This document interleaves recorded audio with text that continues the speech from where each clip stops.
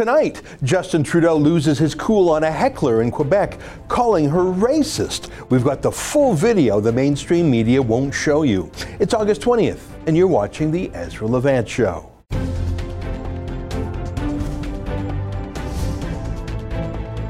Why should others go to jail when you're the biggest carbon consumer I know?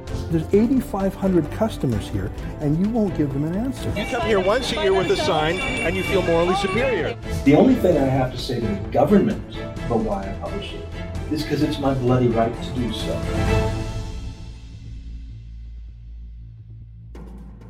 Justin Trudeau absolutely lost his cool over the weekend. His staff always insulate him from criticism, and the Canadian media is so overwhelmingly biased towards him. He really doesn't know what to do with someone like this woman who dared to heckle him in Quebec. Take a look. Dans la vie, de tenir à travers la province et le pays. Madame. He's used to being lavished with praise. He has been his whole life. Ever since he was a boy, he's just not good at handling criticism. He surrounds himself with yes men. So on those rare moments when someone manages to get through his bubble to speak truth to power, he falls apart. Like this weekend in Quebec, Trudeau was giving a stump speech when that woman started heckling him. Take a look. Dans la vie, de tenir à travers la province et le pays. Madame. And now I'm going to show you more of it. I'm going to show you the whole thing, okay, from the beginning to the end. But let me set the clip up a bit first. I mean, heckling, that's not very friendly, is it? Well, it's actually a pretty important part of democracy. We have the right to heckle our political leaders, maybe even a duty if they're doing something really wrong. I mean, they heckle each other in Parliament, right? And Trudeau heckles back, right? I mean, who can forget Trudeau's own eloquent reply a few years back when he was in opposition to Peter Kent? Here, take a listen. You'll hear a swear being shouted in the background. That's our boy Justin. Well, Mr. Speaker, my honourable colleague, if she had been in Durban, would have seen that, in fact, Canada was among the leaders in creating the... Order.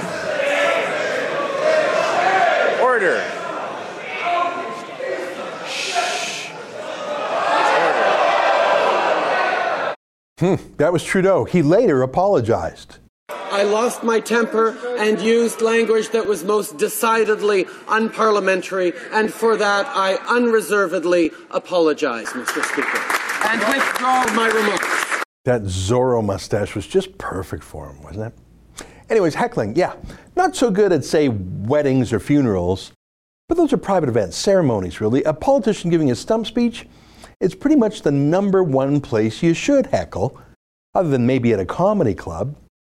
And like at a comedy club, how the speaker deals with hecklers is really a test of your temperament. I mean, for comedians, it's a test of how quick you can think on your feet and how funny you are. For politicians, it's a test of how quick you can think on your feet and how smart you are or how funny you are.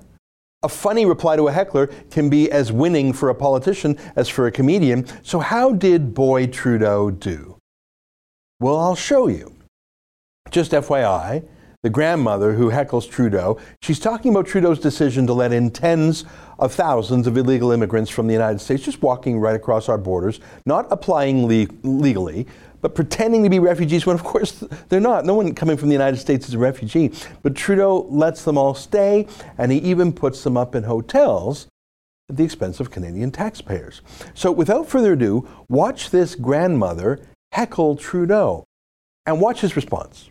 Mais madame, on a livré une augmentation du supplément de revenu garanti de 1 000 $ par mois, 1 000 $ par année pour les aînés seuls les plus vulnérables.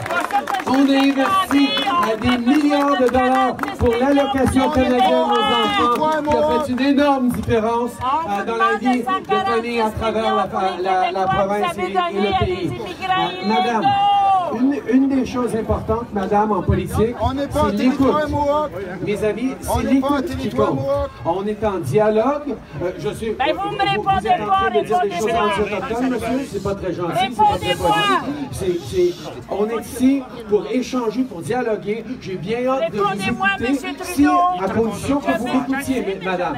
Vous avez quelque chose à dire, madame? Je veux savoir quand vous allez nous remettre le 146 millions qu'on a payé pour vos immigrants. immigrants illégaux. OK.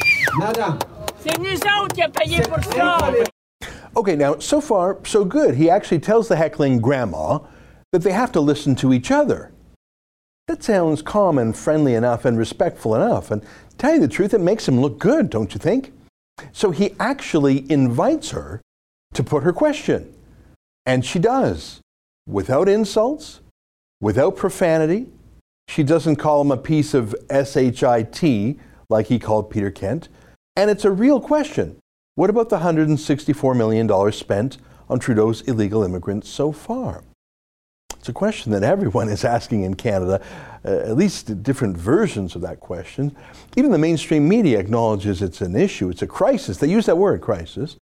The opposition in Parliament calls it a crisis. His own bureaucrats call it a crisis. And the Liberal Premier of Quebec calls it a crisis, so much so that he insists on busing Trudeau's illegal immigrants to Toronto because he doesn't even want them in his province. So what's Trudeau's first answer? She was heckling him, but then he invited her to put her question, get it out of her system. And she did, very succinctly. I mean, sure, she's irritating, but if you don't like that, don't go into politics. She put her question, and immediately, his immediate reaction was to attack her as racist. She didn't call him names, but he immediately called her, and presumably anyone else who dares to share the same opinions as her, why they're intolerant racists. Take a look. Intolérance par rapport aux immigrants, ça n'a pas sa place au Canada. Cette intolérance par rapport aux immigrants.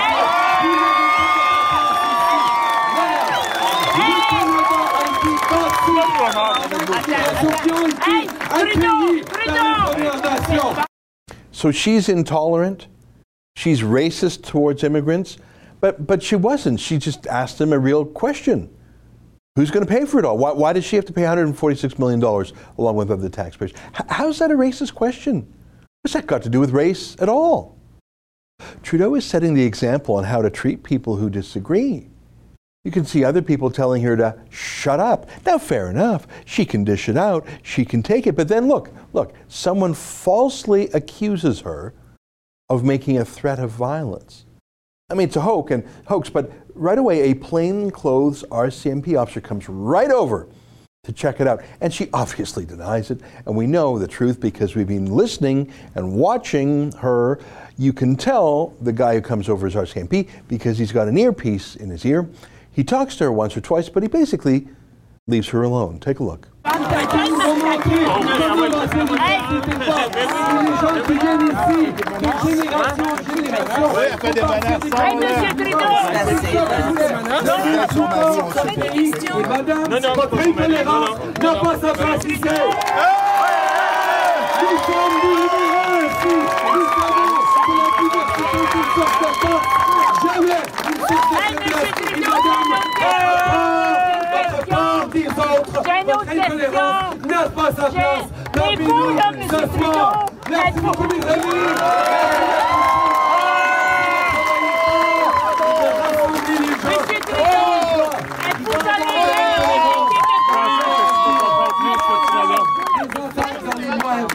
Il faut que vous sachiez que la Monsieur force, Trudeau, c'est de êtes-vous se tolérant avec les Québécois de souche? Êtes-vous tolérant avec les Québécois de souche? Êtes-vous tolérant avec les Québécois? On n'est pas un territoire mohawk! On n'est pas un territoire mohawk! On n'est pas un territoire mohawk! On n'est pas un territoire mohawk! On n'est pas un territoire mohawk! Avez-vous de la tolérance envers les Québécois de souche? So she's responded in an interesting way. She was just accused by Justin Trudeau of being intolerant because she dared to question his immigration crisis and specifically its costs. By the way, most Canadians are opposed to Trudeau on immigration. Trudeau's own polls show that 92% of Canadians don't want increased immigration, but he's forcing it on us anyways. You could say he's intolerant of our views. So she asks Trudeau, and she says, Mr. Trudeau. She's being even more polite now, actually. She asks if Mr. Trudeau is tolerant of old stock Quebecers. And remember, this is in Quebec. Their ethnic identity, their distinct society status, their specialness has been drummed into the rest of us Canadians by Liberal politicians for 50 years since the FLQ crisis, right? So it's hardly radical what she says there. Quebecers do have an ethnic cultural identity. I mean, don't be surprised. It's what we've been told to accept for decades, really for centuries, since Lower Canada was given special French Catholic privileges under the British Empire. And that's fine by me. Quebecers obviously are different than the rest of Canadians. My point is, this woman wasn't asking anything that Trudeau himself hasn't said his whole life. He's a Quebec chauvinist himself. Remember this? Quebecers are better than the rest of Canada because, we're Quebecers.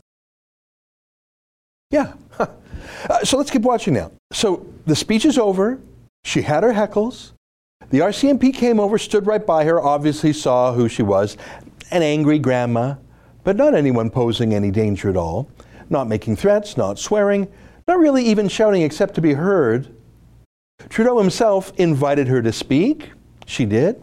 Everything's fine. I mean, Trudeau's reaction was way, way over the top, immediately escalating to calling her names. But let's keep watching because the worst is yet to come. Now notice there's a guy behind her in a cap, a light shirt and a dark knapsack. That's another RCMP officer in plain clothes.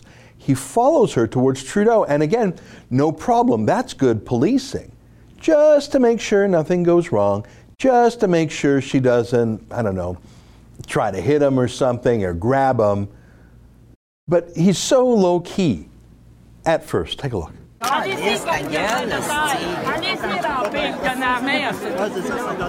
Non, mais c'est assez. Moi, je me fais plus des avoir des opinions, mais peut-être les écrire sans les crier. Elle s'en va là. Elle s'en va là.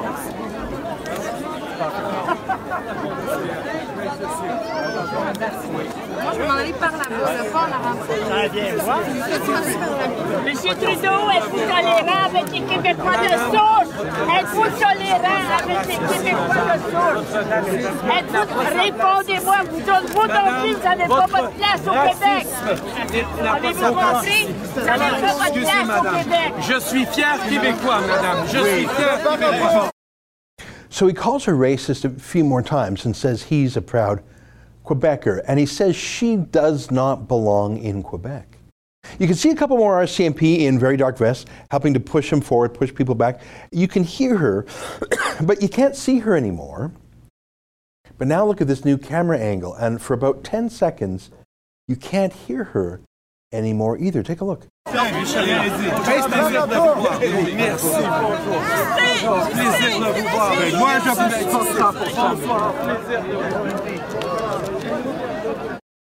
Look at that.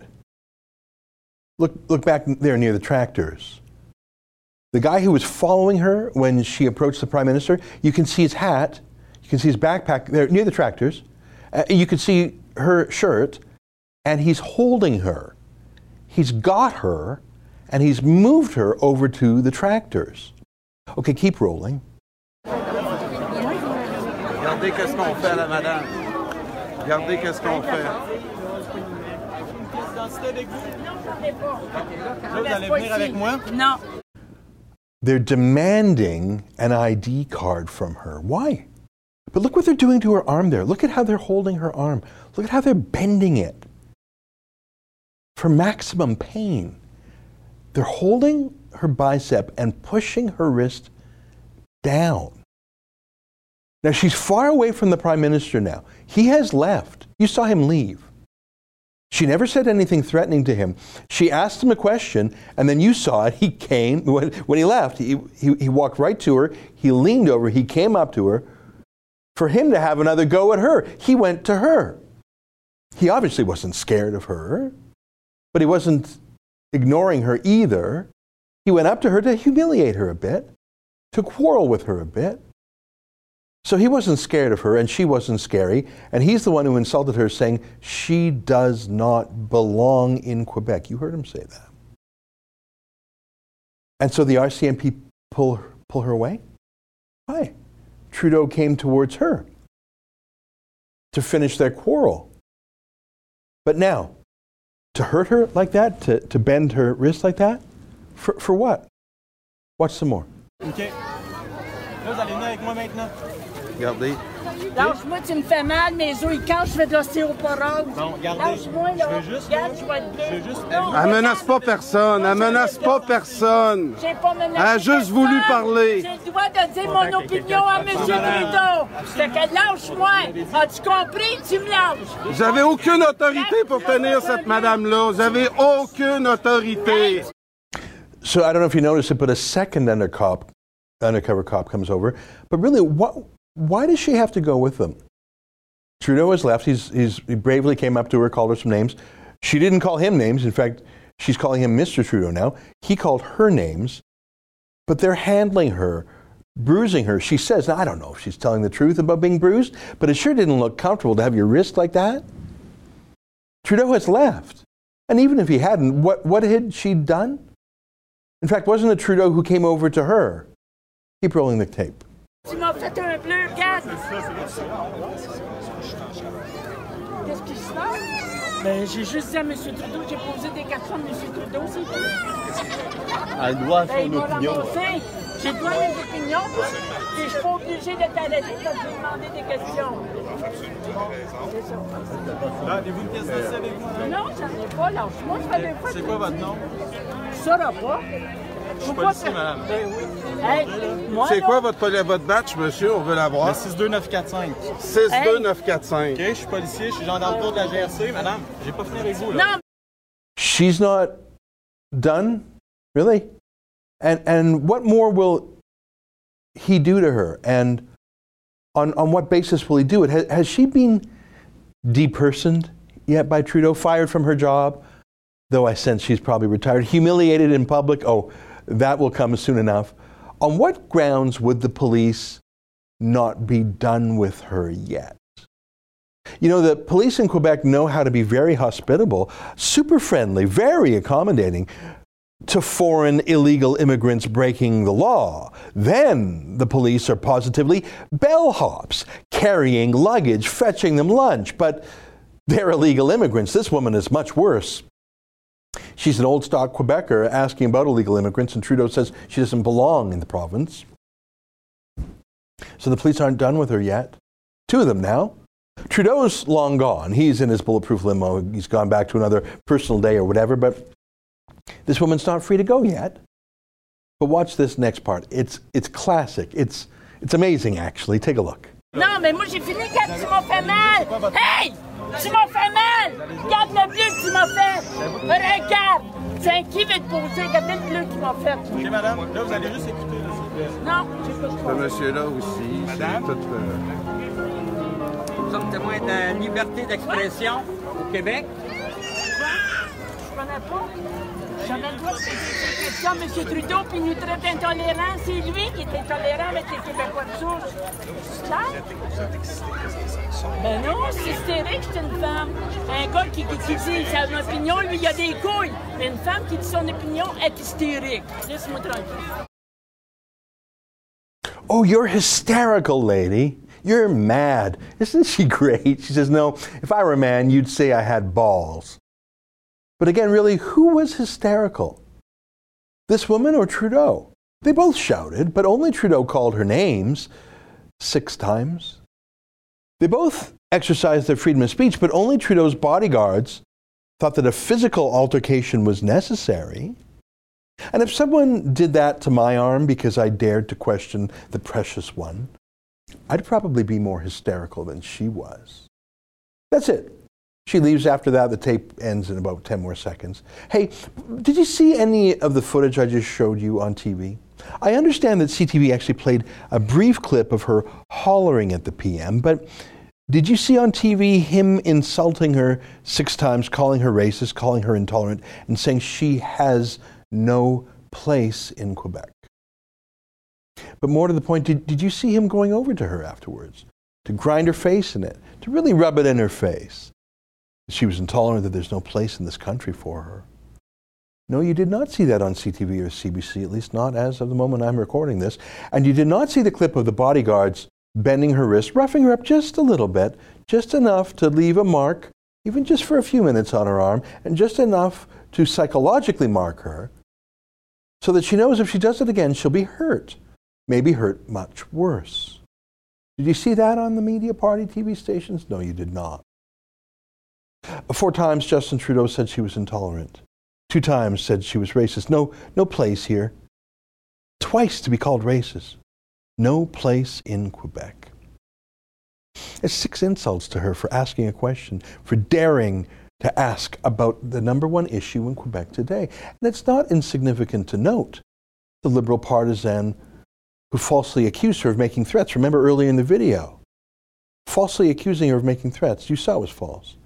And of course, it is important to note the bodyguards who she did not make any threats. They were treating her as if she did. Did you see this comedy headline over the weekend? Trudeau says 2019 election is fight against polarization, and then says Liberals want positive politics, Conservatives reject. Imagine being a reporter, watching Trudeau insult this woman 6 times, and then writing that absurd headline. Trudeau wants a healing, positive country, unlike those evil Conservatives. This, my friends, is what we're in for the next 12 months. You are that grandma.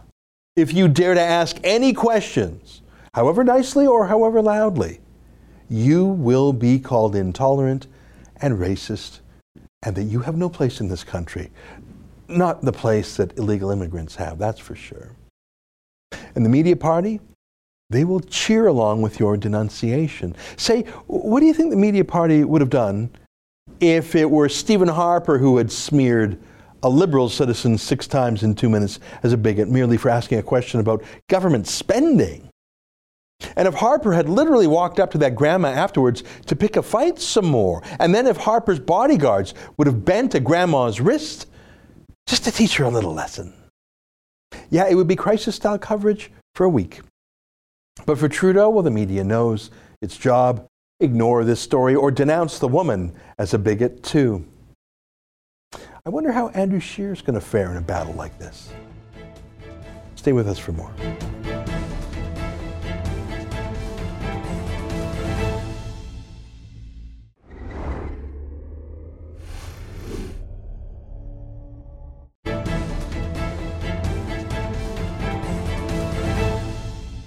Welcome back. Well, I think the key issue of our age is internet censorship. I wouldn't have said anything so obscure just a few years ago, but censorship did not rear its ugly head until more recently, and it's become increasingly politicized and weaponized against a particular point of view, namely conservatives. It's gotten so bad that President Donald Trump himself weighed in on the matter over the weekend in a series of 3 tweets. Let me read them to you. Social media is totally discriminating against Republican conservative voices. Speaking loudly and clearly for the Trump administration, we won't let that happen. They are closing down the opinions of many people on the right, while at the same time doing nothing to others. And the next one, censorship is a very dangerous thing and absolutely impossible to police. If you are weeding out fake news, there is nothing so fake as CNN and MSNBC. And yet I do not ask that their sick behavior be removed. I get used to it and watch with a grain of salt or don't watch at all. And last one, too many voices are being destroyed, some good and some bad, and that cannot be allowed to happen. Who is making the choices? Because I can already tell you that too many mistakes are being made. Let everybody participate, good and bad, and we will all just have to figure it out. I think that's actually a fairly thoughtful intervention, appealing to our better nature, calling for freedom of speech even for views he doesn't himself support, and pointing out that one man's fake news is another man's CNN, and he's fine with that. He's never called for CNN to be banned despite their squawking. Well, what exactly is he referring to? Well, one case that fits the bill is that of our friend Robert Spencer, the boss of Jihad Watch, who suddenly and without notice was informed that his Patreon account, which is not only a source of funding but an online communications tool, was being suspended.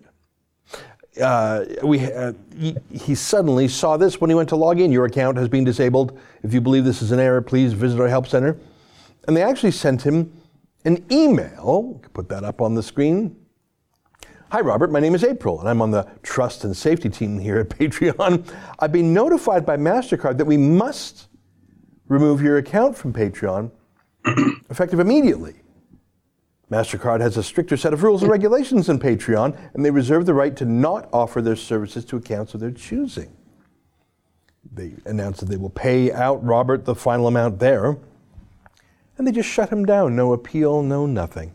And joining us now via Skype is our friend, Robert Spencer. Robert, welcome back to the show. Always great to be here, Ezra. Thank you. You know, it's not just the censorship of your voice, that's one thing, but they're actually banning you from banking. I've never heard of a credit card company banning someone from having a credit card or using a credit card for reasons other than fraud. Yeah, and here it's a political ban from a bank. Yeah, there's no doubt about it. They won't give a reason. I repeatedly asked Patreon, why? What rule did I break? What guideline did I transgress? Nothing. And then Breitbart went to MasterCard, and MasterCard actually told them that it was because I had illegal content on my website. Well, illegal content? I didn't know MasterCard had a court that they could determine what content is illegal or not, and I didn't know that that was MasterCard's business. That is so bizarre. It is. I have 60,000 posts on Jihad Watch. It's news and commentary going back to 2003. There's not a shred of illegality about any of it, unless, of course, you're talking about from the standpoint of Islamic law. Then there's plenty that's illegal because criticism of Islam and jihad terror is forbidden in Islam. Well, that's a good point. If you were based in Turkey or Saudi Arabia or Iran, that's plenty illegal. And, you know, the Bank of Riyadh said, you're breaking our rules, you would probably be able to guess what they're talking about. But MasterCard, if I'm not mistaken, is headquartered in the United States. As far as I know, yes, but I understand that they do have extensive holdings in the Middle East. And so it did occur to me, and of course they're not talking, at least so far, but it did occur to me that this may actually be a Sharia decision, a decision based on, on Islamic law, because they may want to not offend their business partners in Middle Eastern countries. Now, I've heard of Patreon. I mean, Patreon is an interesting social media service. We don't really use it here at The Rebel. It's a way that people can show their content, and as you can see in the name Patreon, to patrons. We use PayPal. We crowdfund, and people chip in through PayPal. But Patreon was really built for artists, people who weren't getting a lot of money from YouTube. So it was a system where they could let only their patrons get the first view or a sneak preview. It's a great system. Obviously, you signed up for Patreon for your work, a way for your grassroots viewers to support you. If someone doesn't want to support you, they don't have to support you. It's bizarre to me that a company would stop a lawful, commercial transaction between you and your consenting supporters. It's bizarre that anyone could object to a happy legal act of commerce like that. Yeah, it's bizarre, Ezra, because that's what they're in the business of offering. And so if they stop offering it on the basis of disliking people's political views, well, obviously the question next is, where does it stop? Yeah. And you're right. People, I sometimes hear about people's YouTube videos being demonetized, and I always laugh because I was demonetized before they were monetized. Mm-hmm. They never have allowed me to earn any money on YouTube. All my videos there are for free. And as it happened, I came into the possession of an old TV studio, thought I would fix it up, and went to Patreon to raise money to do this. And as you say, everybody who signed up to help was somebody who already likes my work and was doing it voluntarily. So the idea that Patreon or MasterCard would object to this is obviously clear, just viewpoint censorship, which is supposed to be illegal in the United States. Well, that's interesting because about a year ago, we had a cruise booked with Norwegian Cruise Line. And without notice, warning, or appeal, they just said, no, we're not having you on there. And it was clear that they were pressured by a group that was taking credit for it, a Soros-backed group in the United Kingdom called Hope Not Hate. Now, we retained a lawyer to look into this, and the lawyer reviewed our contract with the cruise line and came back and said the terms of service are so one-sided, you really don't have a case. And we didn't want to waste the money trying. But it would seem to me that if MasterCard is saying, I mean, we weren't really told anything. They just dropped us. But if you have actually been told that you are breaking the law, but no court has said so. It sounds to me, I'm not going to say you have a defamation case, but you may have some case, and to be able to smoke out from Patreon or MasterCard what basis it was for them to do this to you. And the reason I'm going down this road, just bear with me for one more minute, is because a few months ago, the Southern Poverty Law Center, which is a left-wing smear group, they smear everyone they don't like as racist, they went after someone in London named Maajid Nawaz, who is the head of the Quilliam Foundation, and he says he's a progressive Muslim for moderation and against extremism. And I'm not going to ask you for your view on him because that's not relevant. I'm just saying that's who he is. And I've been following him fairly closely, and I like some of the work he does. He sued the Southern Poverty Law Center, and before it even went to court, in fact, before I think he might, I don't even know if he actually filed a claim, they settled with him for more than $3 million and gave him an amazing videotaped apology spoken by no one less than their boss. And so that's a very long preamble, but my question to you is, would you consider suing Patreon and particularly MasterCard, not just to be reinstated, but so that the lawsuit could flush out who the hidden hand was that was blackballing you, and that perhaps they would restore your account and maybe even sell? They gave Maajid Nawaz more than $3 million. Would you consider suing? Oh, absolutely, Ezra. And as a matter of fact, there is a letter that is going, I think today, from an attorney to MasterCard, and so we'll see how that develops. I do suspect that the palsied hand of the Southern Poverty Law Center is behind this. I'm on that same anti-Muslim extremist list that Maajid Nawaz was on. I had contacted lawyers to try to attempt to sue the Southern Poverty Law Center myself, but they have explained to me that he had the benefit of UK libel laws, which favor the plaintiff, whereas U.S. libel laws favor the defendant. And so nobody so far has been willing to take the case, but I'm still trying and still hoping to find somebody. The Southern Poverty Law Center, as you say, they just try to destroy people whose views they dislike. And if people don't stand up to this group, it's going to get a lot worse in terms of freedom of speech and the ability for dissenters from the leftist agenda to be heard at all in the West. I'm not even saying to sue them for defamation. I'm saying to sue them for a breach of contract or for some inducement of breach of contract. The fact that MasterCard cut you off and apparently claimed you broke the law, it's not even the defamation of their smear that you broke the law. It's that they thought they had enough to break off a commercial deal with you. I think they would be terrified to have all their emails and phone calls and everything brought out into the light of day. I really think it's worth pursuing. And Donald Trump, I don't know what you thought about those 3 tweets I read at the top of our interview. I think he tweets if he's about to do something more substantive. He's starting to soften up the ground by talking about it. I think that your suit against MasterCard is something that you should really look at seriously, not from a defamation point of view, but to fight back. If they can cut off our banking and our finances, they can cut off our entire projects, yours, ours, everybody's. Absolutely, yes.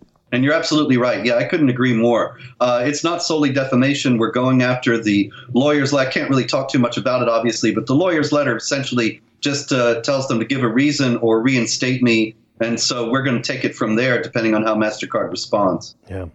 I mean, it's one thing for the social media giants to be regulated, and as Donald Trump suggests, it's very careful because you don't want to step on the First Amendment. But for a bank to ban someone from banking, there's no First Amendment that's going to protect a bank for blackballing someone. I mean, that's pure lunch counter stuff, back of the bus stuff.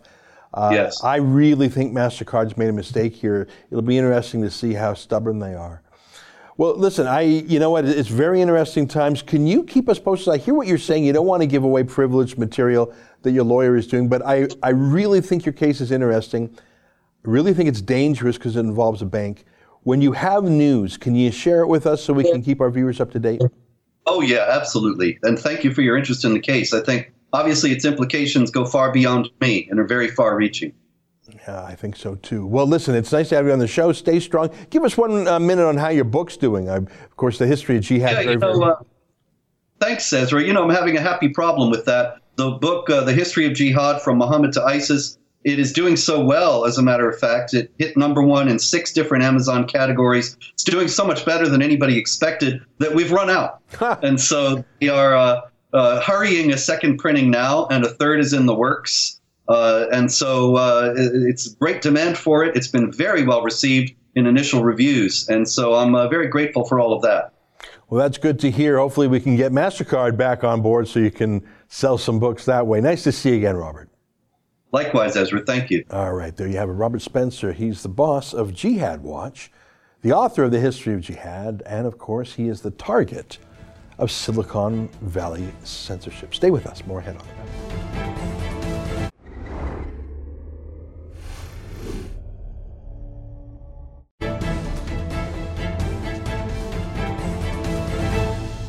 Welcome back. Well, those of us in the West who follow Islamic Jihad are very cautious about Muslim populations and are very curious about the nature of the jihad. Well, one country that I think deserves our observation is China, which has a large Muslim minority.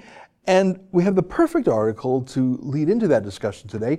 It's titled, China's Peaceful Muslims Fight Back, and it's published in the Epoch Times, which is a newspaper that focuses on minorities in China, especially the Falun Gong religious minority. And the author of the piece is an old friend of ours, Gordon Chang. He's a writer with the Daily Beast, and is the author of the book, The Coming Collapse of China. And Gordon Chang joins us now via Skype. Gordon, it's great to see you again. Tell us in what ways the Chinese population of China is different, say, to the Chinese population of Arabia, or even the expat Muslim population in Europe. Yeah, there are 2 large groups of Muslims in China. There are the Uyghurs in northwest China in Xinjiang, and there are the Hui who are further east. And both of them have been very peaceful people, but they both have actually been motivated to activism because of extremely repressive actions on the part of the Beijing government, part of the Communist Party, which is trying to assimilate them and essentially eliminate Islam from China. And of course, this has triggered a pushback from both groups. My piece, which referred to the Hui, they are right now in a struggle to preserve a mosque in a city called Huizhou in the Ningxia autonomous region. And this is an important story in the sense that these Hui would never think of opposing Beijing, but they're doing so now because they're trying to preserve their way of life. You know, I visited that province of Xinjiang about 10 years ago, and it was interesting to see the Chinese Communist Party's attempt to put the ethnic diversity in a museum. In fact, they had such a museum, the different costumes and the different stories, and the end of the narrative in the museum was, we're all happy communists now. It's like they wanted to take the specialness of Xinjiang and sort of put it in a box, and that's it. My own sense, and I was only there as a tourist, and of course I don't have the language facility, and I was only there briefly, was that it was the mildest form of Islam I've ever observed. I didn't see any niqabs there. I felt no tension whatsoever, and it actually felt very gentle, in some ways more gentle than the bustling parts of China like Shanghai or Beijing. That's just my own anecdote. But how much paranoia can China be allowed, given the global ambitions of ISIS or even Saudi Arabia and Iran to sort of evangelize Muslims to make them more activist? Is there a proper place for China to be a little bit worried about outside influences that would radicalize Chinese Muslims? Well, yeah, of course there is reason to be concerned. But really, when we look at radicalism in both Ningxia and in Xinjiang, because most of it's in Xinjiang, it's really because it's a reaction to what the Chinese government has tried to do. And in Xinjiang, you have what really constitutes a crime against humanity. About 10% of the population, about 1 million people, have been put into internment camps, which are called re-education centers. And they're being put there largely because of their religion. They're being cut off. Some people have been dying in those camps. And this is one of the most horrific human rights abuses in the world today. Fortunately, now people are starting to pay attention to it. Gordon, I was reading in your article about some internment camps that you've been suggesting where these Uyghur Muslims are positively forced to eat pork and things like that in violation of their religion. And that does sound like the kind of thing that would maybe stir within the heart of a calm, pacified Muslim community a kind of resistance, like a martyrdom. It sounds bizarre and punitive and inflammatory. Does China not sense that maybe they're provoking the monster that was never there? They're creating a problem that wasn't there? You know, you'd like to think that there was self-awareness on the part of religion officials in Beijing, but they've been pursuing these policies in Xinjiang for quite some time. And so they have been forcing Muslims to eat pork. They've been forcing them to break Ramadan traditions. They've forced shaving of beards. Children are not allowed religious instruction. They've destroyed mosques. And now they've got these internment camps, which are just horrific. So at this time, you'd have to believe that although that they understand that they might be triggering retaliation, they nonetheless believe that this is the correct policy. And that's why this story about the internment camps is so important. One last question for you. One of the interesting characteristics of the ISIS terrorists were how international they were. You had people coming from Germany, from France, even from Canada. And I saw that there were Chechen Muslims who went to join ISIS. Are you aware of any Chinese Muslims that went to join ISIS? Well, there's some Uyghurs who have gone to the Middle East. I don't know if they've gone to ISIS, but there have been a few there. And Beijing is obviously worried about them coming back to China. But if you go back 3 decades or so, Xinjiang and Ningxia were completely peaceful. And really what we've seen is activism and sometimes radicalism, which has been the result of a horrific repression campaign. So this is something that Beijing has caused itself. Yeah. Well, it's very interesting. And we are always on the alert of Islamic jihad, and we're always cautious about that. But your report in the Epoch Times, which I very much recommend. I recommend the Epoch Times as a read all the time. It's a good counterpoint to the mainstream. But your piece here, it's called China's Peaceful Muslims Fight Back. That was my own observation. And I had this passing fancy when I was there. If only that were the template for Islam around the world, it would be the world itself would be more harmonious. Last word to you, Gordon. Yes, well, that's certainly true. I mean, you look at the way they've been completely assimilated into Chinese society.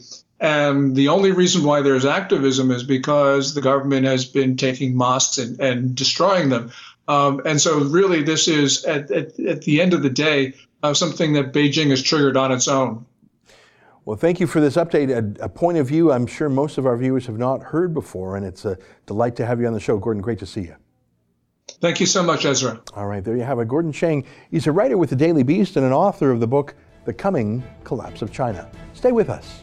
More ahead on The Rebel.